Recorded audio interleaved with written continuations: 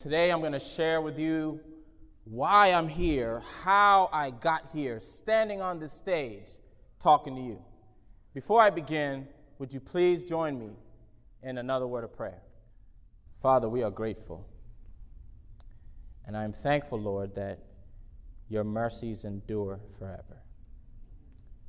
I am thankful, Lord, that all your people are here and you are here with us.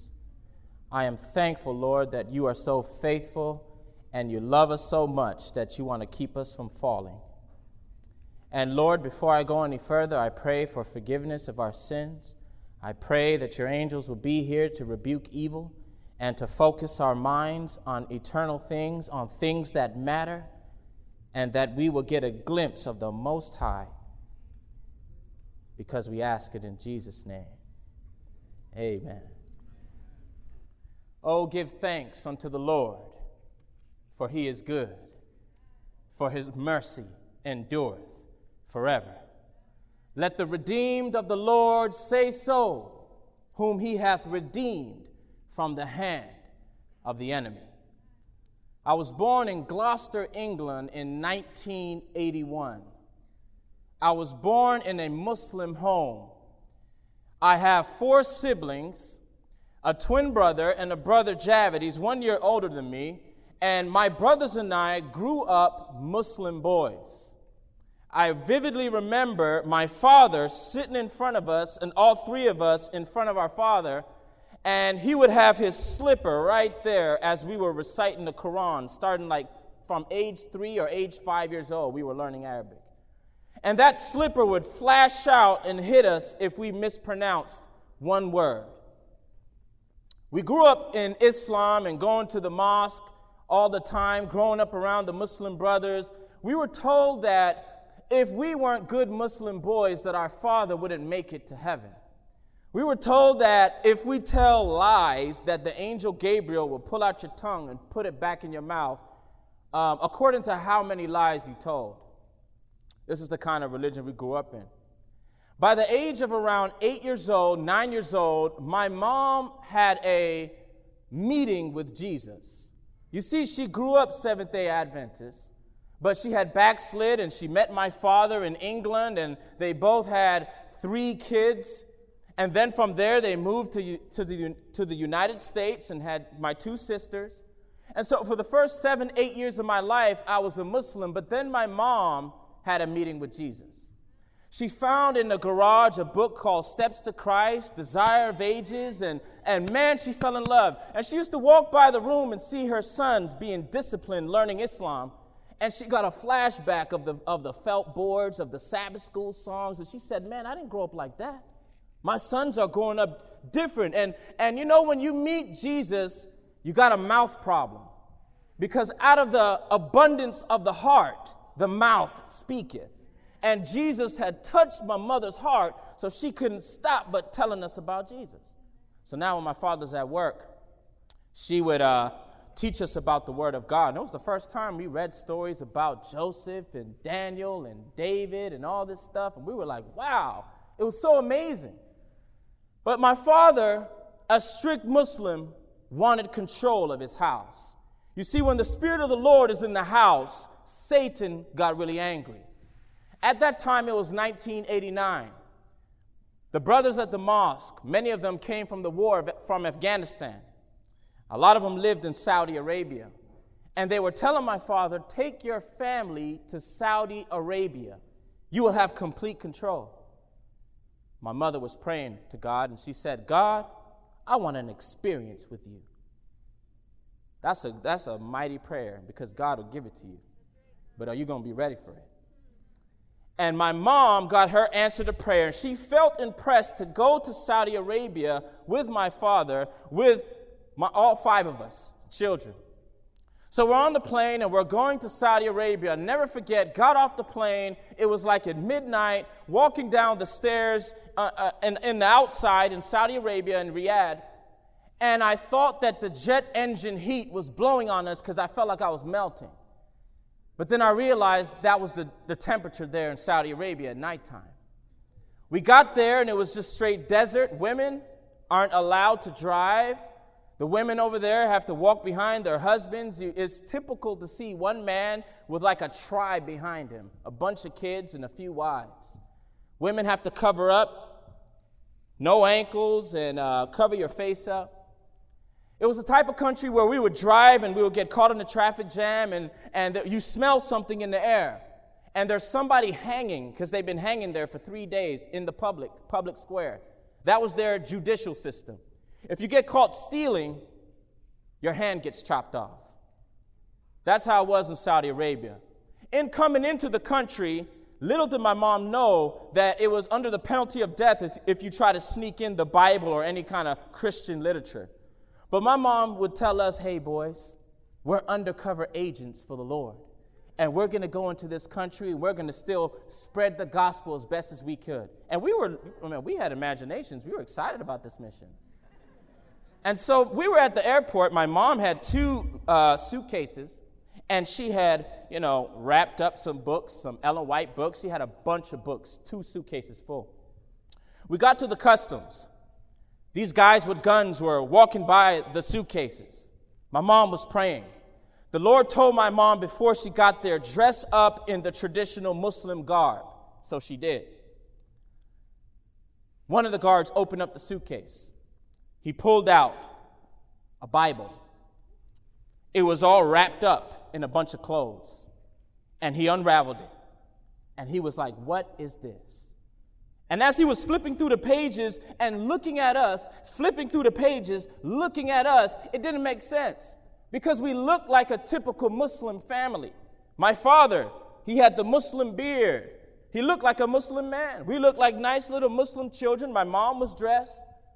And then he called all the security to him, and they were all talking in Arabic, what's going on? And then finally, they said, you guys are all good. Don't even check the rest of their bags. They're good. And my mom was rejoicing because those other bags had some Desire of Ages, some great controversy, and counsels on diets and foods and all that. It would have been a wrap. Got in there, undercover agents for the Lord. So now my father would go to work. But guess what would happen at the house when my father's at work? Yep, Bible study again. And man, can I tell you something? I'm 33 years old now, but I never forget those Bible studies when I was 8, 9 years old. We would get so excited that we're like rolling around on the carpet. Never heard stories like that before. Filled with love and the Spirit of God was in that room. One day, my father came home and caught us in the middle of Bible study. You see, while we were doing Bible studies that whole time in Saudi Arabia, one of the brothers would be looking out of the window on lookout and making sure we see our father's car pull up into the parking lot while everybody else is having worship. That was our job, and we would rotate. But this particular time, my father took the back way. Nobody saw him coming. Every other time, we would see him coming. Okay, Papa's coming. And we'll pack up all the books. We'll have books in pots, books under the bed, books under the clothes. We would just play games and act like nothing was happening. But this time he came in, and I never forget. You know, when domestic violence happens or something traumatic happens in your childhood, it leaves a scar in your life for the rest of your life. The feeling I felt when he came into that room, it was like the Holy Ghost was in there and then darkness just came in the room. You can feel the presence of evil. And we knew he was irate. He was beside himself. My mom was screaming. She ran into the bathroom, and he was threatening to kill my mother. We were, each sibling, each of my brothers and sisters, we were on an arm and a leg, and we were screaming, no, Papa, no. You see, he had made a threat to my mom before, the day before she got baptized. He said, if you get baptized, you see this knife, I'm going to run you through if you decide to wake up and get baptized. My mom woke up and got baptized, and that morning he was as calm as a lamb, and he walked out. When my mom went into that pool in Hartford, Connecticut, my older brother was so moved that he stood up and he wanted to get baptized. So this threat that he made, and we've seen him hit my mom before, wasn't an idle threat. And we were screaming and screaming, and he got mad. He took all the books, all what my mother had. You see, she didn't have no personal contact with her family, couldn't write a letter, couldn't call nobody. The only thing she had in that country as a woman with no rights was those books. And he took it from her. All she had was like a little Bible that she had hid somewhere else that he didn't find, and maybe a couple other Ellen White books. And my mom was brokenhearted. From then on, my father would take us boys to the work, to his job with him, so our mother's influence wouldn't be over us. But it was one day, we came home excited, and we told our mother some great news. We said, "Mom, guess what?" She said, "What?" "You wouldn't believe where your books are." She said, "What, my books? I thought he would have thrown those things away in the dumpster." We said, "No. They are in the office at Papa's work, and all the men are reading them." Somebody say hallelujah. You know, God knows what he's doing. He took those books to a place where a woman couldn't go. And he says, "I got this." When my mom heard that, she was pumped up, praising the Lord.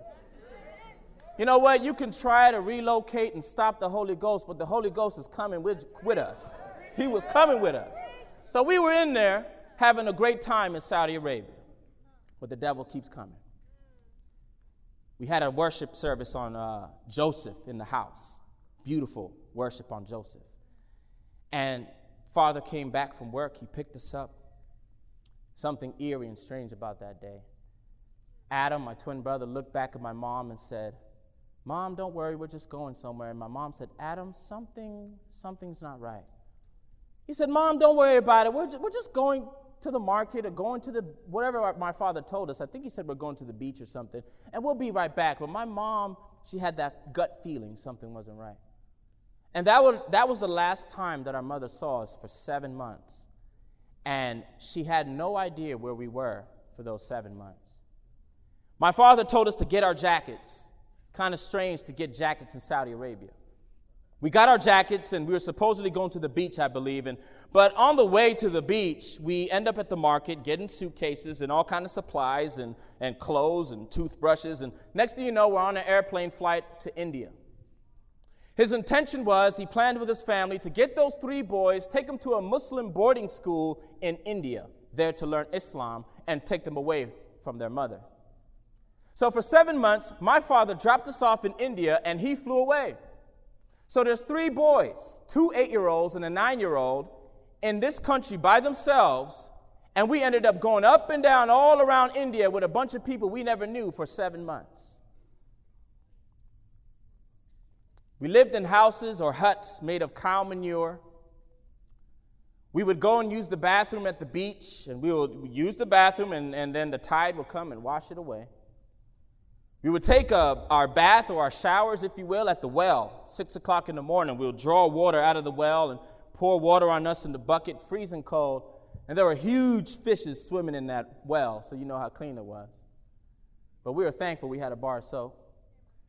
We were in one of these boarding school places, one of the places that we moved around, and they would lock us kids up at 8 o'clock. Didn't matter if you had to use the bathroom or not, you're getting locked in there. And we had a competition in there, and the kids were picking lice out of everybody's hair, and we were trying to find out who had the most lice.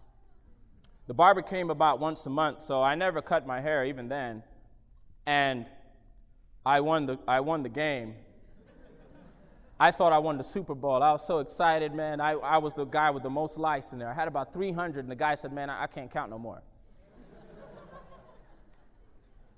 By the time we left India, though, before our deliverance, we had a lot of blood all over our clothes from the mosquito bites. I've witnessed my brothers getting abused and beaten by people and me feeling helpless.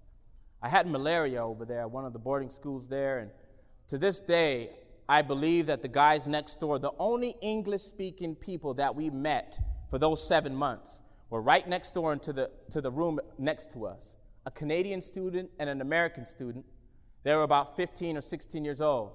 I was so dreadfully ill that one of the guys carried me for miles into the next village while my head is hanging, my limbs are just all around, you know what I mean? And he takes me into this village, and man, I had malaria, and I never forget the size of that needle. To me, it was like this big. And I woke up real quick, but that needle saved my life. To this day, I think that one of those guys, if not both of them, were angels that saved me.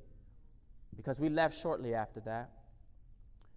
And after 7 months of abuse, I was molested when I was there, when I was 8 years old in India. After 7 months of abuse and being thin and wasted, missing my He-Man toys and Transformers, finally Saddam Hussein invaded Kuwait, and my father's job was unstable, and so he had to move the boys out of India. Can you believe the whole time while we were in India that these Muslim imams, you can compare them to a pastor for a church. The Muslim imams would come to my mother and say, give up your children. Give up your religion, Convert to Islam, and you will have your children back. And for the whole time, my mother stood firm by the grace of God and said that those children are in God's hands. To this day, my mom feels like Saddam invaded Kuwait to save us. She'll tell you that. And we came back, pot bellies, mosquito bites, blood all over us, didn't brush our teeth for 7 months, Lysol in our hair, but we came back. And I'll never forget that spaghetti dinner that we had that my mom made. Oh, boy, let me tell you. We was eating bone soup in India, bone soup. But the Lord delivered us. After that, we would go to England because my father couldn't support the family there, so we went to England, and then my parents divorced. And there I was there in the country of my birth. For the first time, I got to go to church without looking out the window, without waiting for my father to come home. I'm in Adventurers. I'm in the choir. And I'm socializing with the youth. There's freedom. There's love. I was overwhelmed. One of the best years of my life. Left England and we went to Elmira, New York. My mom's on fire for God. A single parent with 5 kids. Colporting. That was her job. And she was so much on fire for God. The conditions we lived in Elmira were no better, but let me tell you something, they were better than India. And from New York, my mom felt impressed to take her 5 kids to Andrews University. Didn't know how she was going to get in school, where we're going to live, but she said, I'm going. You see, the Lord had been blessing her so much throughout her past. She knew that she could just walk by faith at this time. She went to Andrews, doors were opening, and there we were, Andrews University. It was at Andrews University that we began to go to the public schools there. It was at the public schools. You see, I was around 10 years old around this time, or 11. I was born in England. From England, I went to Connecticut. From Connecticut, I went to Saudi Arabia. From Saudi Arabia, I went to India. From India, back to Saudi. From Saudi to England. From England to New York. From New York to Michigan. I've been to all these places by the age of 10, and I never felt like I belonged or fit in anywhere. The experiences that I had, I was very, very much a proud, soft-spoken, but an angry young man. I grew up in a religious home, whether it was Islam or Christianity. I wasn't permitted to listen to music or go out on the Sabbath or eat a cheeseburger. When I was a Muslim, we had to eat fish or halal meat. There was always restrictions on my life. And I admit to you this day that when I was in church as a young man, me and my brothers were fascinated with the Christian hip-hop music back then. They used to play some music but with Christian lyrics, but these guys were rapping, but we loved the beats. To our virgin ears, this was like, whoa, captivated us. By the time we got to public school, we started to listen to the real thing. And before you knew it, instead of being on the outside of the rebellion, if you will, we became the leaders of the rebellion. You see, we figured out that my brothers and I had a talent for rapping and freestyling, and a lot of people gave us praise for that. And we didn't just talk the talk, but we walked the walk. You see, I wasn't talking about smoking weed and drinking alcohol. I was smoking the whole bag. You're going to just take a shot, give me that whole bottle. I'm down in the whole bottle. And as I went through junior high and high school, my pride was in my hip-hop and polluting my body to the max. I couldn't be stopped. I was invincible. The people loved me. By the time I got out of high school, I joined the military. I went to Fort Benning, Georgia, in the Army in the year 2000. And it was there that this official pothead now, I'm a weed head, full-blown, smoking weed every single day, professional. And that's a serious problem when you join the Army. But I went to basic training and never felt better in all my life. But that evil addiction, that habit, that pain that I haven't dealt with was still lurking beneath. And from then, out of basic training, I became an alcoholic. I started to drink a lot. And being that marijuana stayed in your system for such a long time, I started to experiment with other drugs, such as ecstasy and cocaine and mushrooms and acid and things of that nature, just going hard.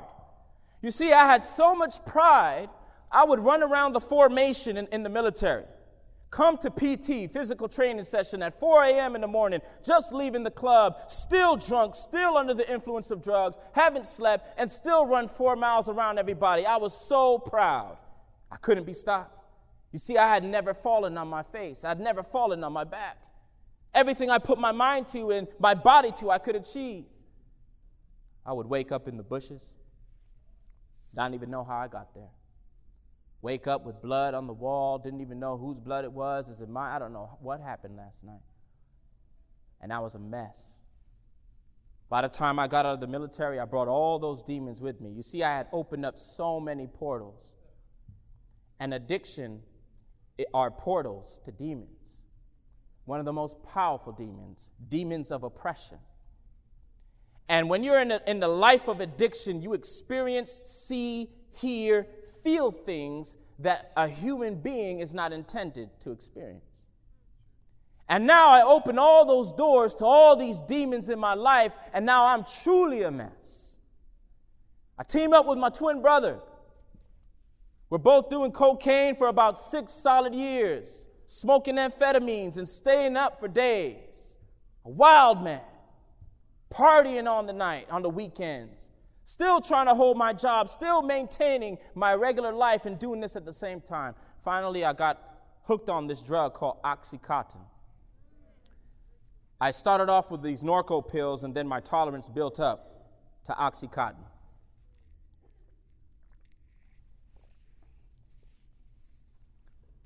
When my brother and I were on this drug for about 3 years, 3.5 years, and I never forget, he was staying in my apartment, and I was in the room. We said, bro, we got to quit this stuff, man. He said, okay, man, let's do it. 3 o'clock in the morning, Adam said, Taariq. I was like, yeah. You still awake? I was like, yeah, man. He said, you feeling crazy? I said, yeah, man, my leg is just going nuts. My nerves are going crazy. What's going on? That was our first time feeling withdrawals. We did. It took us like a week and a half to purge out of those opiates for a while, but before you know it, we went back in 10 times as hard. And now we were at the highest dosage, sniffing these drugs, smoking these drugs, fentanyl patches on this. We were out of control. My bowels were shutting down. My body was shutting down. But I couldn't stop this drug. It got to the point that the drug took over my life so much that I wasn't doing it to get high. I was doing it to get by. I was doing it so I can walk up some stairs. I was doing it so I can wash a plate, so I can drive, so I can function, so I can operate. My whole life, my whole character came into that drug. Every 4 hours, I had to get a fix, or I had to go to the emergency room. Now, here was this proud man that went to the Army, tough guy. My mom was telling me, Taariq, you need to go to rehab. My mom was telling me about God, about Jesus, my whole life. Gave me a Bible so many years of my whole life. It was in the shelf collecting dust. Now this proud man is walking down the street, holes in his shoes, same dirty clothes I had on for years, drooling on myself in public so I can go meet the man to get my fix. It's about survival. It was at this time that my twin brother, he had 2 daughters at the time, and they would alternate weeks and stay over my place with me and my brother. And my mom called my twin brother and said, Adam, those 2 girls are not going to church. I want you to bring them over to my house on Friday evening so I could take them to church and Sabbath school Saturday morning. I had the only car, and so Uncle T had to drive my nieces and my brother to my mom's house on Friday evenings. When I walked into my mom's house Friday evenings, they had just started this Bible study up again. And at this Bible study, there were people around my age. And I had to take the drug in order to drive, otherwise I couldn't drive. So I'll go to my mom's house. I'm foggy. I'm high out of my mind. So, the first thing you do when you get to mom's house, you got to check the fridge. You got to check the cupboard. You got to get some leftovers, see what mom got. I got to restock, resupply. So I'm in the cupboards in the fridge trying to get, there goes some noodles. There's some rice. Let me get this. But as this is going on, over there in the living room, there's people talking about, hallelujah, oh, praise God. And people are talking about the same old stories that I used to hear back in Saudi Arabia. There's something about the Word of God that is supernatural to the needy soul. You see, I had tried to quit by ourselves at this clinic and stuff. When there was none to help, the Bible says, then they cried unto the Lord in their trouble, and he saveth them out of their afflictions. He sent his word and healed them and delivered them from their destructions. Oh, that men would praise the Lord for his goodness and for his wonderful works to the children of men. When they started talking about these stories, you see, when you live without God, you live without hope. And what I heard, little to my understanding, was hope. And I was high out of my mind, and I sat in the back row high. But I was in there just getting slayed by the Spirit and the Word of God. You know what? The Word of God is quick. It's powerful. It's sharper than any two-edged sword, piercing even the dividing asunder, separating soul from spirit, joint from marrow, can pierce even the foggy, drug-addicted, drunk mind. Exposed. Everything is exposed in its sight.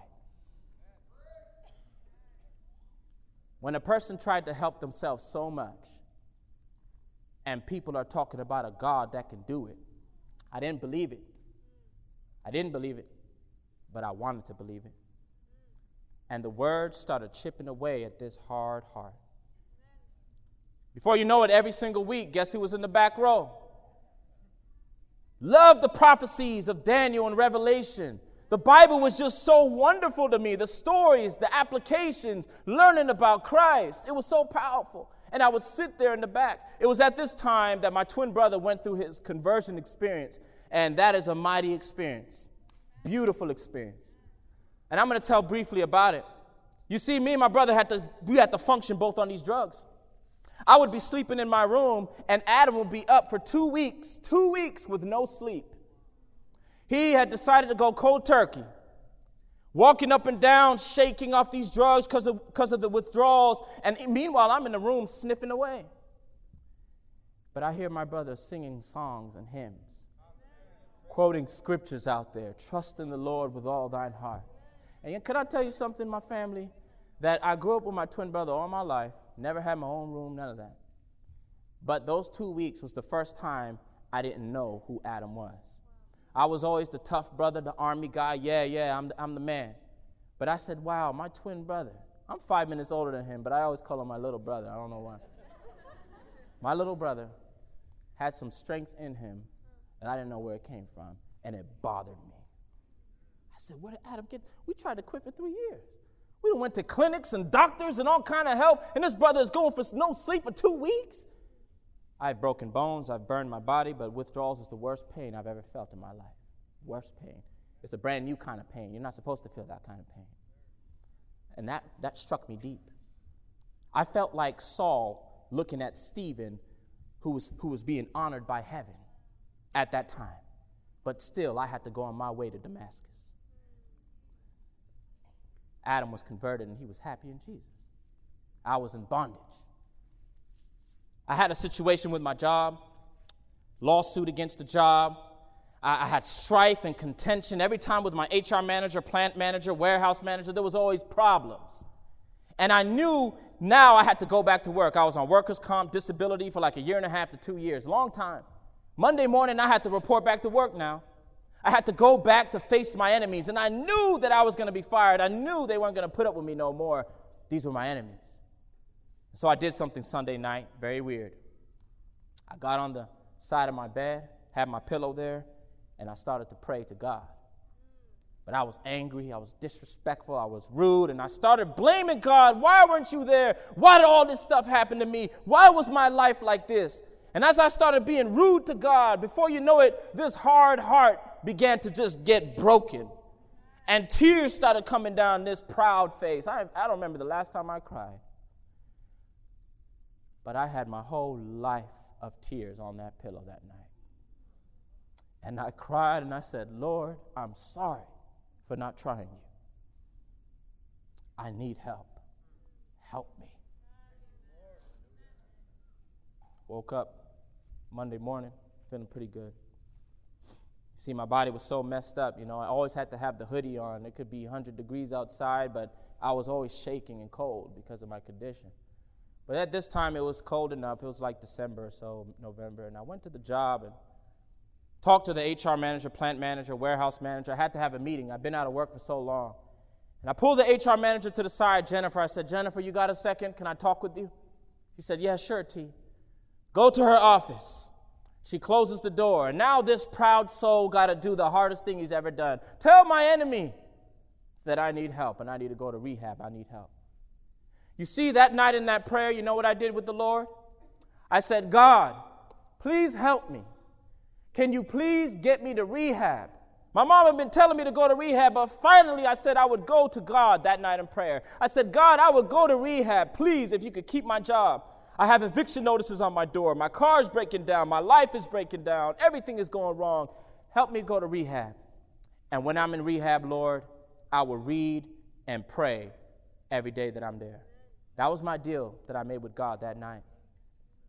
So when I talked to Jennifer in that office, I was going to tell her that I need help and I need to go to rehab.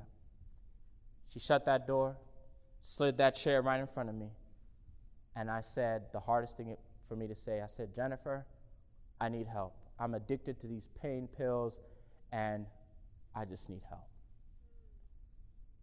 This woman looked at me and said, T, that took a lot of courage for you to say that.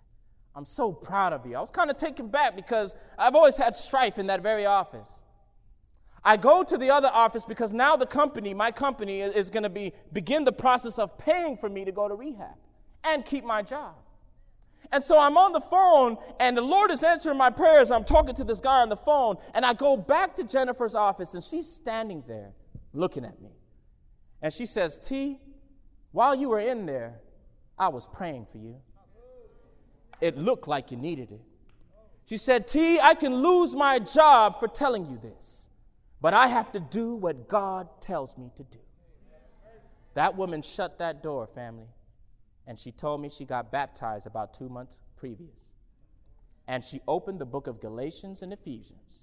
And there we were at the workplace, reading Galatians, Ephesians. She's giving me testimony after testimony, how God has worked in her life, how the Holy Spirit has worked in her life, and how he wants to work in my life. This is my enemy. I'm hugging her by the time I leave there after almost 2 hours. Tears are coming on her shoulder. Her tears are coming on my shoulder. We're apologizing for all our problems in the past. And I walked out of there feeling like I was in a dream. Can I tell you something? This drug addict who couldn't help himself, nobody could help me. Never did I feel so special in all my life than I did that moment. I felt like God stopped all the sun, moon, and stars just to let me know, Taariq, I am here for you. He spoke through my enemy, and now she's one of my good friends. I was on my way to rehab now. I said, wow, God is there. He's real. On the way to rehab, my parents picked out this place, St. Helena Hospital, there to go to the recovery center. And on the way there, my brother Adam had this little scripture. He said, man, Taariq, here's Psalms 143 on this little piece of paper. He said, brother, I want you to read this scripture when you're feeling down, when it's crunch time. I said, yeah, whatever, man, just give me that. I wasn't thinking about that. I was thinking about my recovery. So I put the scripture in the back of my wallet, go off into rehab. I decided to honor my deal with the Lord that first day in rehab. I lay on my bed. My mother had given me a copy of the lesson quarterly on human emotions, and it had a picture of Jesus weeping or something. I went to rehab January 2011. I was there. And I was on the bed. And I didn't know how to navigate through the Bible. I didn't know where to go, so I'm glad she gave me that lesson quarterly. And I opened the table of contents, and I looked at page 88. There on the index or the table of contents, I said, wow, addictions. I said, what are the chances of that? I'm in rehab, I'm addicted, so let's go to page 88 and see what it got to say. So I go to page 88, and the first scripture that I read on that lesson quarterly, on that page, John 8:36. If the Son, therefore, shall make you free, ye shall be free indeed. Can I tell you something, man? When I read that, waterworks started coming down my face. You see, I've been wanting freedom from my pain for 29 years. I've been wanting freedom from drugs. I've been wanting freedom from myself. And when somebody who is desperate for freedom reads that, it means everything to them. I couldn't go on. I couldn't go on that Bible study. That was one of the richest Bible studies I ever had. I closed that lesson quarterly, and I cried like a baby on that bed because I said, Lord, I need this freedom. Can you really give it to me?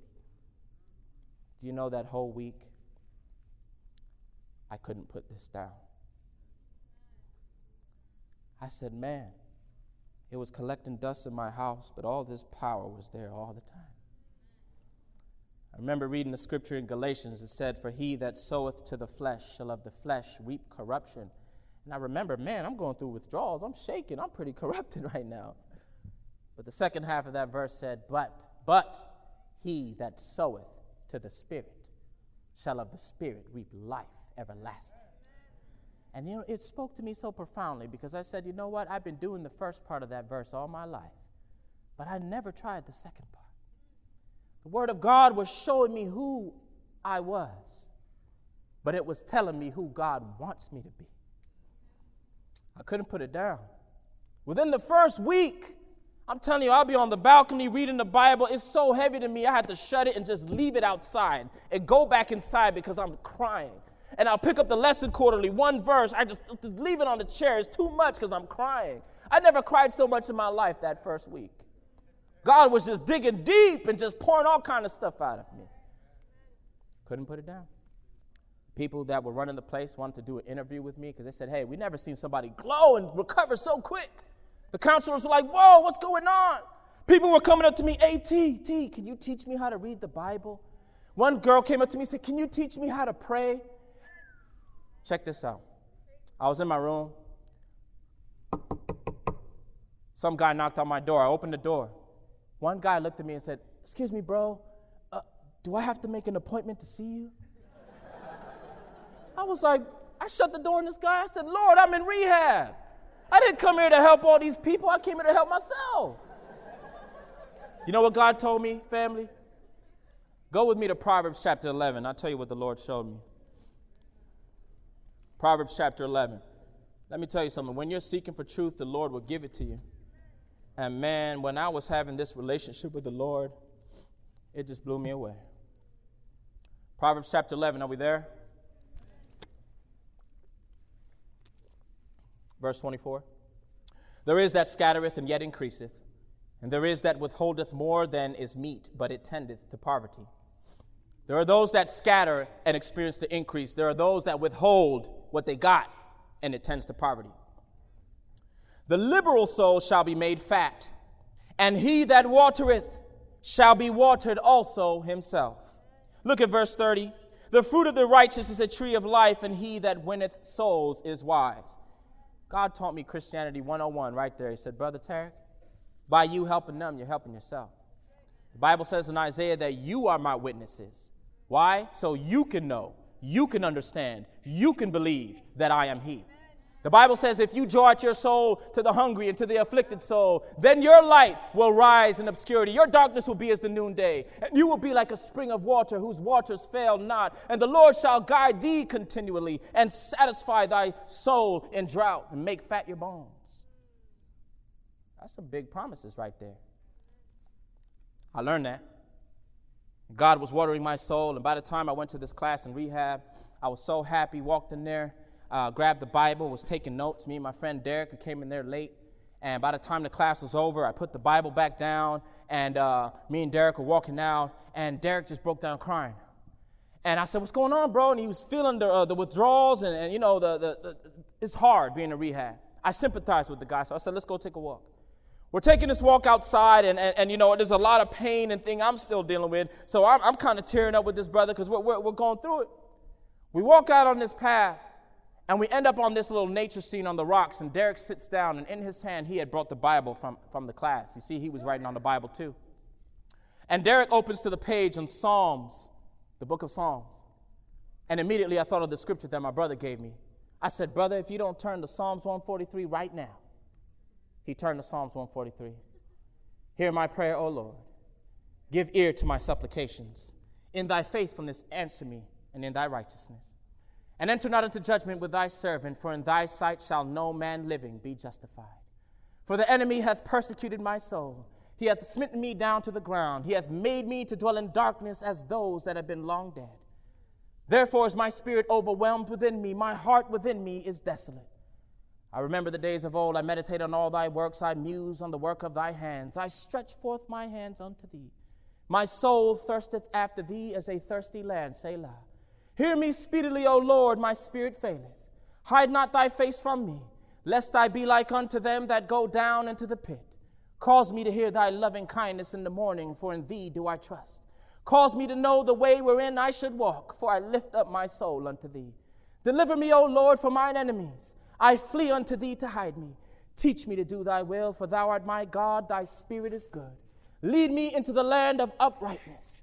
Quicken me, O Lord, for thy name's sake, for thy righteousness' sake. Bring my soul out of trouble. And of thy mercies cut off mine enemies, and destroy all them that afflict my soul. For I am thy servant. I learned one verse a day while I was there in rehab. The Lord was training my mind. I got out of rehab. Still smoking Newports. Still didn't listen to rap. I was listening to reggae. Still eating my steaks. Still had my crazy HBO Season 1, Season 2 series I used to watch. Still drinking rock stars and caffeine. But I met Jesus.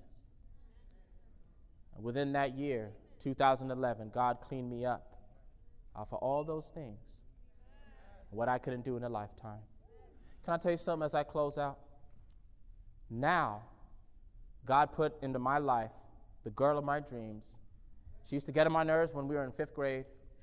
I went to school with her in Michigan and Andrews University, but by the time I got to 9th grade as a freshman, man, I had a crush on her. I didn't want to tell her because I was shy, and I ended up going to California. She went to Florida. But after my 15 years of darkness, we never talked to each other 2 times when I was in the Army. But other than that, we never talked to each other, never seen each other. Then we reconnected. I was in Cali, she was in Florida. We were doing Bible studies on the phone, reading the book of John, reading Genesis, Desire of Ages. And man, I knew over the phone, didn't even have to see her, this is the one. God put us together. My wife, Igdali's right there in the back, praise the Lord. And my son, Ishmael, he's 4 months old now. And guess where we are right now? I go to school at PUC now. My wife is an enrollment counselor there. You see the recovery center where I was going to rehab? PUC is just like a few minutes a little higher up that same mountain. So now my son was born in the same hospital where I was born again. And I was a little higher now. We were on the top floor when my son was born. And I was looking at the floor where I used to look at the same view when I went to rehab. And I said, look at God. I'm clothed and dressed in my right mind, got a beautiful wife, a beautiful son. I'm in college studying theology. Now I go to the same Sabbath school I used to go to when I was in rehab. Now I'm helping those who are in rehab right now. And I'm giving my testimony to the same people that were there. Praise God. He is able to do exceeding abundant above all that you could never ask for or think. When I was on cocaine on the balcony, staying up all night, I thought that was my life. Never would I have thought in my life on that balcony, smoking my throat dry, that I would be here at iShare 2014 talking to you. This is how I got here. I called upon the name of the Lord, and he heard my cry out of the low dungeon, and he raised me up out of the dust, and lifteth the needy out of the dunghill, that he may set him with princes, yea, even the princes of his people, and to make them inherit the throne of glory. Oh, give thanks unto the Lord, for he is good, for his mercy endureth forever. Let the redeemed of the Lord say so, whom he hath redeemed from the hand of the enemy, and gathered them out of the lands from the east and from the west, from the north and from the south. They wandered in the wilderness in a solitary way. They found no city to dwell in. Hungry and thirsty, their soul fainted in them. Then they cried unto the Lord in their trouble, and he delivered them out of their distresses. And he led them forth by the right way, that they might go to a city of habitation. Oh, that men would praise the Lord for his goodness and for his wonderful works to the children of men. We are grateful, God. Grateful for your redeeming, merciful hand. Grateful, Lord, that you have plans that man cannot see. Grateful, Lord, that when we take your hand, Lord, you establish us on the path of the just, dust us off, Lord, and give us joy and peace beyond anything we can imagine. I thank you, Lord, for being with us during the tough times, the good times, but always there with us. And Lord, it is my prayer that these youth and adults gathered here, that we all will know that when we take your hand, we can't go wrong. And that we go all the way with you, that it's going to be the best thing that we can ever do. It is my prayer, Lord, that we understand that when we seek to water, you water us. Thank you, God. Bless us for the rest of this time here at iShare, and may your Spirit continue to lift us up. In Jesus' name, amen. This media was brought to you by Audioverse, a website dedicated to spreading God's Word through free sermon audio and much more. If you would like to know more about Audioverse, or if you would like to listen to more sermons, please visit www.audioverse.org.